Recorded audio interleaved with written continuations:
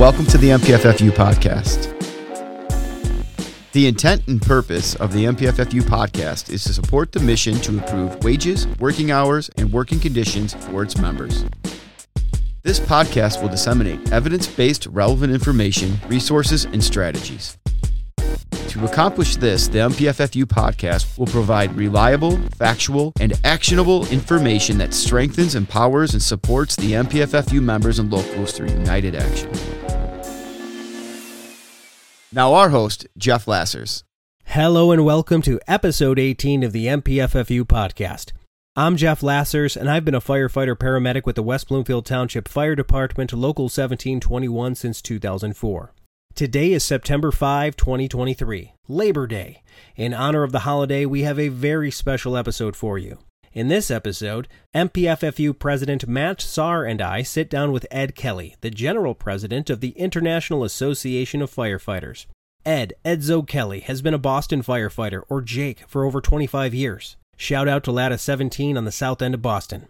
As the General President, Ed and his team play a crucial role in shaping the future of the fire service, advocating for the well-being of firefighters and leading one of the most influential labor unions in North America and beyond.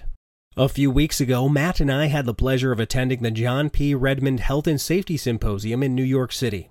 The Redmond Symposium is an annual IAFF-sponsored multi-day event where members can gather to prevent future line-of-duty deaths, whether by fire, cancer, workplace violence, or suicide. The IAFF put on an incredible event that showcased amazing speakers, content, and resources that are available to IAFF members. This was the first time that I had the opportunity to attend the Redmond Health and Safety Symposium, and I highly recommend that you go if you get the chance.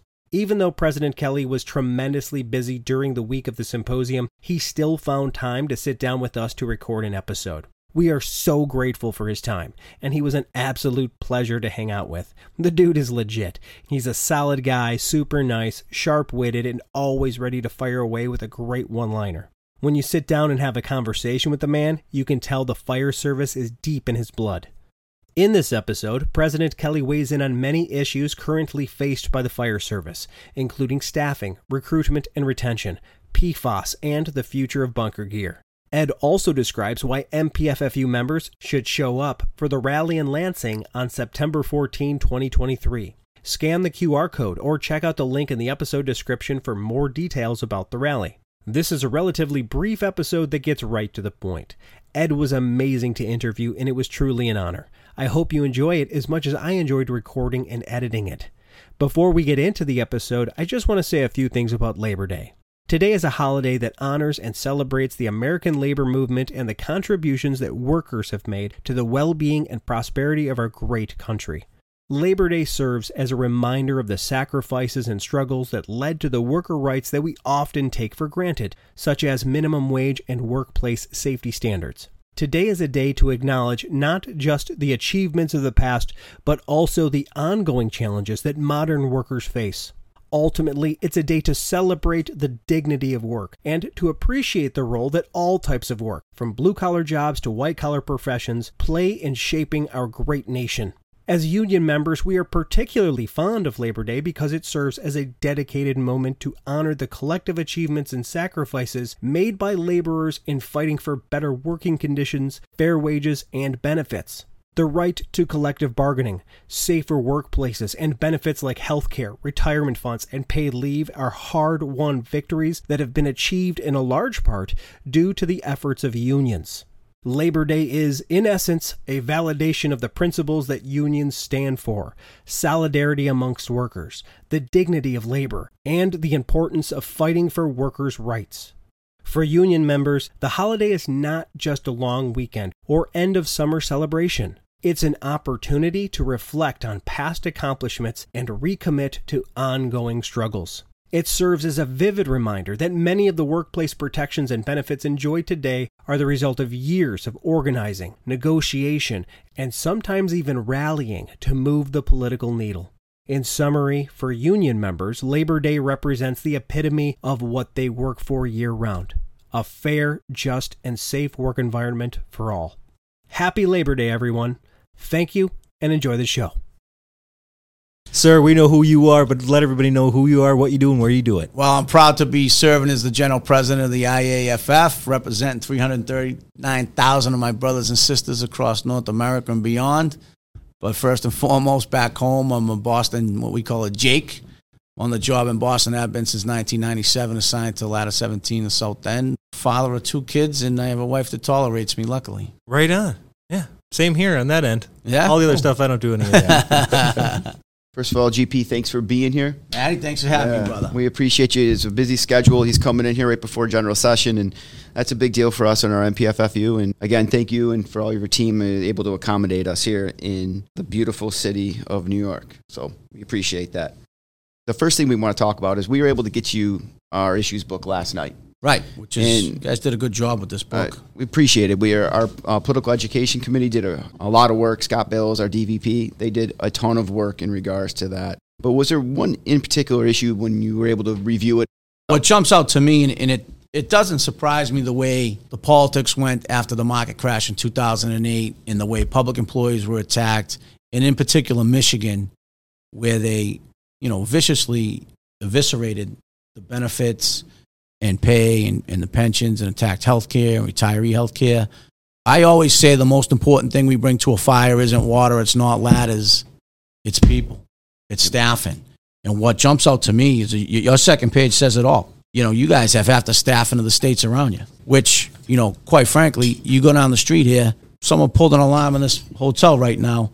The engine that showed up would have 5 firefighters, an officer and 4, and the trucks would have an officer and 5, maybe 6. And I'm sure that, if we went into Flint or one of your flagship cities, they're not going out the door with 4, 5, 6 people on a rig. And at the end of the day, that's where the rubber meets the road. Yeah. People will probably think this was scripted or something because what you're talking about is our biggest issue coming up. It's in regards to September 14th. We're actually having a rally in regards to making staffing a mandatory subject. We have something in Michigan called the Public Employee Relations Act. And back in the former administrations, we lost the ability to have staffing as a mandatory subject of bargaining. So House Bill 4688 by Rep. Hadsma is introduced. So now we're going to be having a rally in regards to getting that back as a mandatory subject. So we're hoping to get that passed. And, on September 14th, that's one of the issues we're talking about. And you hit on some of the other ones, talking about our healthcare, Public Act 152, when they decided to tell us that this is what you're going to get. You're going to get 80-20, you're going to get opt-out, or you're going to have to pay hard cap on it, which is they set a limit for what your healthcare can be. And it's devastated some of our locals over those years, just like you mentioned. There's a lot going on there. Let me back up a bit, though, because I always say our mission starts in front of a church, not because it's a good one-liner. It helps keep me focused on what this whole union's all about.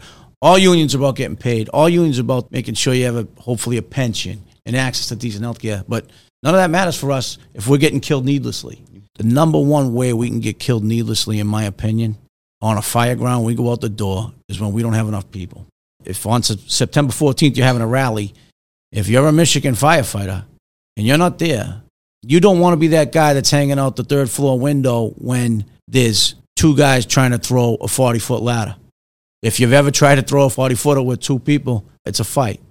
I don't know if you guys carry 50s. We carry 50s. It's a tall order. And that's the difference between going out the door 1 and 2, in some places 1 and 1. And I say 1 because the officer was in the front seat, and how many firefighters you got in the back. Yeah. And if you're not at that rally, you need your head examined. You owe more to your family to fight harder to make sure you don't die needlessly. When it comes to us working safe, politics is the only path to us getting funded so we can work safe. And that puts you at the bargaining table where you have a voice, where you can make it a priority in how the city spends money. For time and eternal, we've been the stepchildren of city budgets. And unless we have a voice and we can get up and fight over it, we always take a back seat. And if we can get a law enacted that forces that to be an issue that we can articulate at the table, that's where you need to be. That's what needs to happen. Amen. One of our biggest issues is our recruitment and retention. In Michigan, we put up per caps dollars to go after finding new firefighters and paramedics. One of the issues that we've been dealing with that actually we got help out of your office, and when I called you, you got right with us immediately, was getting the Michigan-only paramedic license, trying to push that forward. Right now, that's Senate Bill 249 that we're trying to get it passed, and you were very helpful in helping us and your staff to get a letter in support in regards to that. So what do you see across the country? That's an issue for the paramedic EMT hours. I can tell you in my department, it's like we're national registered. We got to do our hours, watch those videos.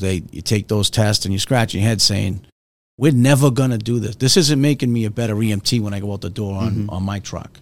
And I applaud you guys for kind of stepping up to it. I mean, what you see is the states kind of walked away from maintaining their authority to register and kind of just gave it to the National Registry, which sounds like some governmental resource to handle this. And it's really just God bless them. I'm not picking on them, but they're a private. Yeah. They're a private entity. You know what I mean? It's like AAA giving you your driver's license.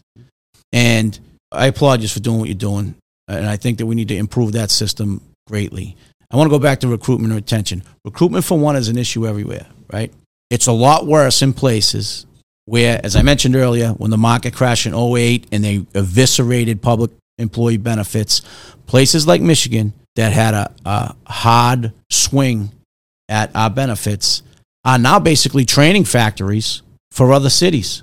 Anyone with a business head, which a lot of those people that fought against public employee benefits and our pensions and our health care and our ability to bargain, they are business people.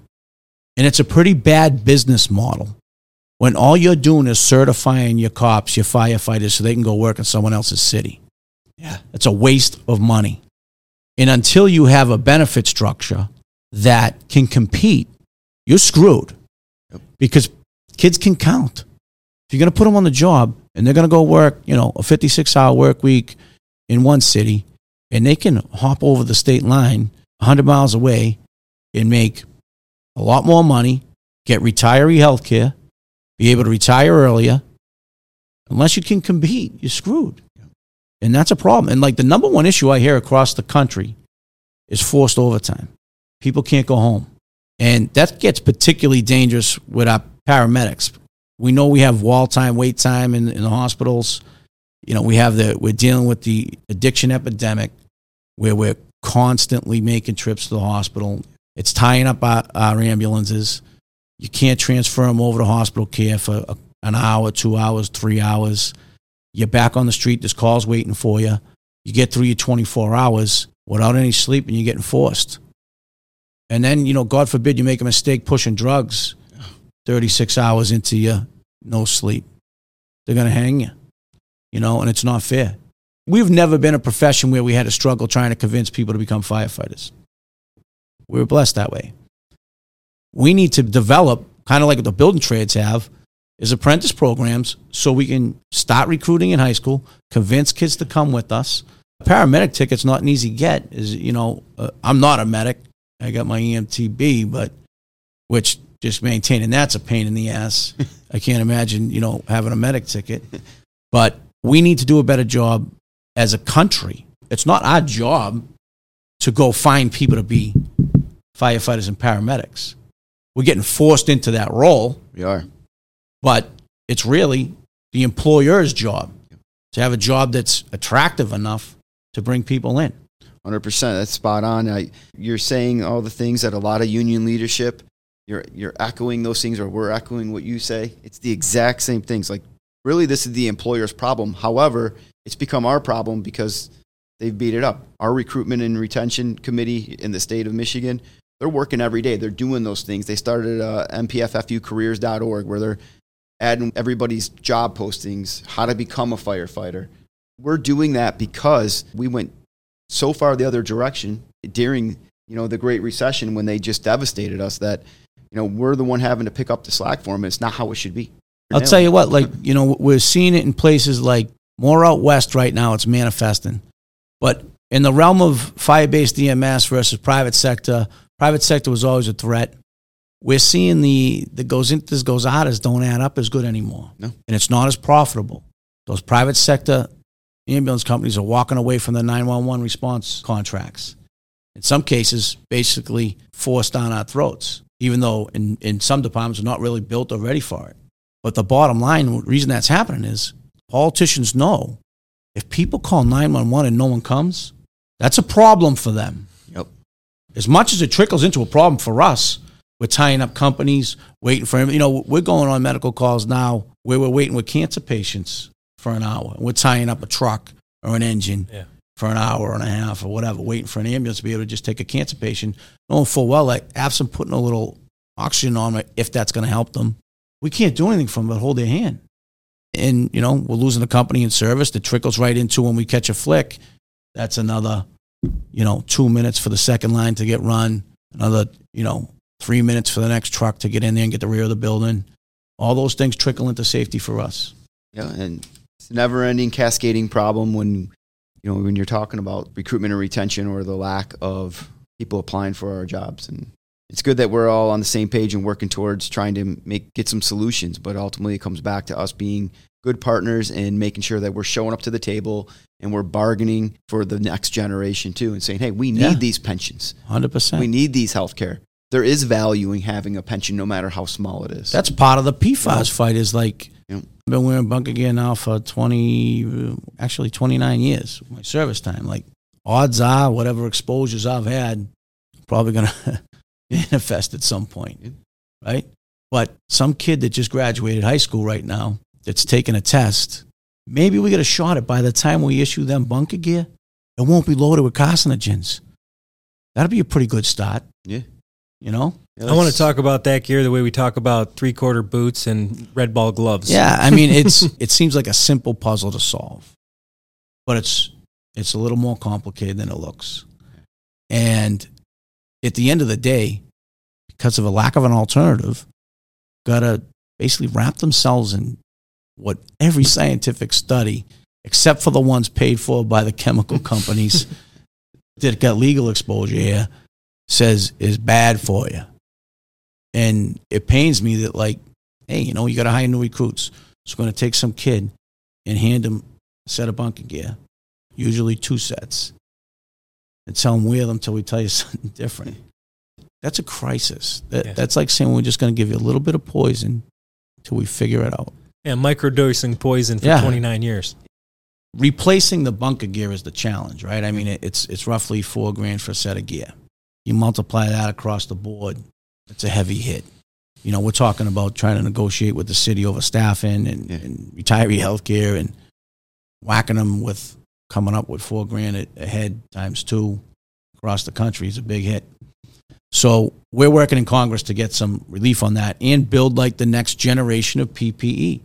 You mentioned 3/4 boots, and you and I have talked about it in the past. Like, what the industry has done is tried to build a model that would withstand a flashover, but it doesn't. And if anything, we don't feel the high levels of heat because we have good protection till it's almost too late. It narrows our time to actually get out of the way. And like I was taught when I came on, because we didn't wear hoods. We started wearing hoods for cancer purposes in Boston, not to protect your ears. Because we were taught, and I've learned, that when my ears stop burning, I don't need to be told twice, I got to get out of the way. And heat puts you where it wants you, whether it's out a window, down a stairwell, and unfortunately sometimes in the corner. But getting burned a little is the solution to not getting burned a lot. If we can't successfully save somebody when our ears are burning, if we haven't found them yet, they're already gone by the time we're going to try to survive what our bunker gear would take us into. That's right. And they're like the risk-benefit analysis, right? So get rid of this bunker gear is the top priority. But I think rethinking what best suits us is a top priority as well. We need to rethink how we're doing business when it comes to PPE. In Boston, we didn't wear pants for about 10 years. You didn't have to. It was voluntary. It wasn't the end of the world. We weren't all going to die because we didn't have bunker pants. Not how it works. Matter of fact, in the 70s in Boston, they pulled the fire coats. They had the rubber coats. A guy got burnt in the rubber coats, so they pulled them. And they didn't replace them for about 2 years. They wore dungaree coats and Irish knit sweaters. They just didn't put themselves in spots where they were going to burn to death. They didn't take stupid risk. And I say stupid like I don't mean it that way. I've had, sometimes you got to take a shot. You know what I mean? You hit that stairwell, line's on the way, but it ain't here yet. But the stairs are burning. Can you get around it? Do you want to take the shot? More often than not, we try, right? I've been there. Like, I always say, you guys got to bear with me here. The difference between having balls and being an asshole is the exact difference between your balls and your asshole. It's about this much. From taking stupid risk and being a hero, basically. Right. The outcome sometimes defines it, not the actions. Right. And like it's a fine line sometimes. I've been around the fire department my whole life. My only was on the job. I went to the DOD Fire Academy in '94. Went to Boston Fire Academy in '97. And I'm a Sparky type kid. You know what I mean? Like, I'm into the job. And we had a fire down the south end. First due, receiving calls, middle of the night, occupied building. What we weren't told when we got there was that the kids that were, we report to people in the building, all that, were all across the street. As you expect, we extended ourselves.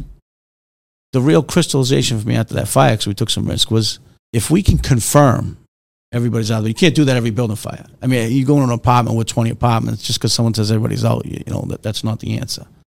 This right here, everybody was out. It was actually a single family, 3-story brick.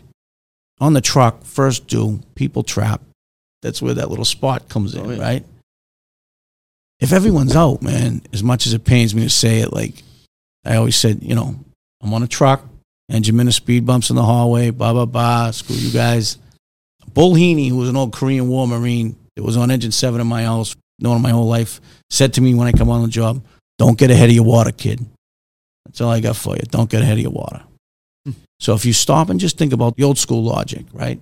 If we know everyone's across the street, don't take risk that you don't have to.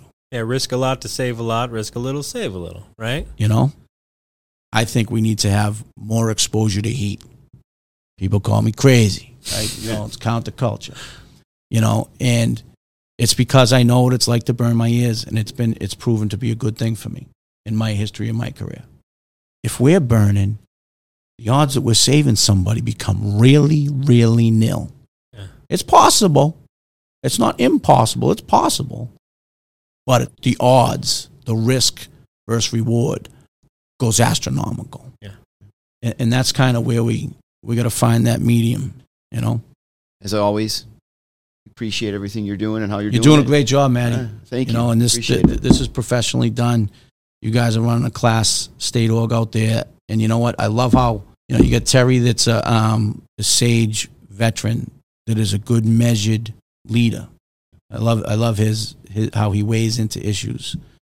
And you guys are doing what state orgs need to be doing, which is focused on the State House. How do we improve the lives of our members through action at the State House? Yeah. We really appreciate all the support we get from the International, Mark Sanders, our DVP, all the different departments. We're utilizing them a lot. I'm sure you may see some things come across your office. So, whether it be the GIS studies or the MFAs, we're out there, we're using them, and we appreciate all the work that our DVP and you and Frank do for us. So we appreciate Frank is doing a great job. He just flew in, took a red eye last night because he presented the medal out in California for one of our brothers that was killed in a helicopter crash. Oh, man. So he flew out to Cali, presented the medal to the family, and then jumped on a red eye and got back here for this morning. Very nice. Dang.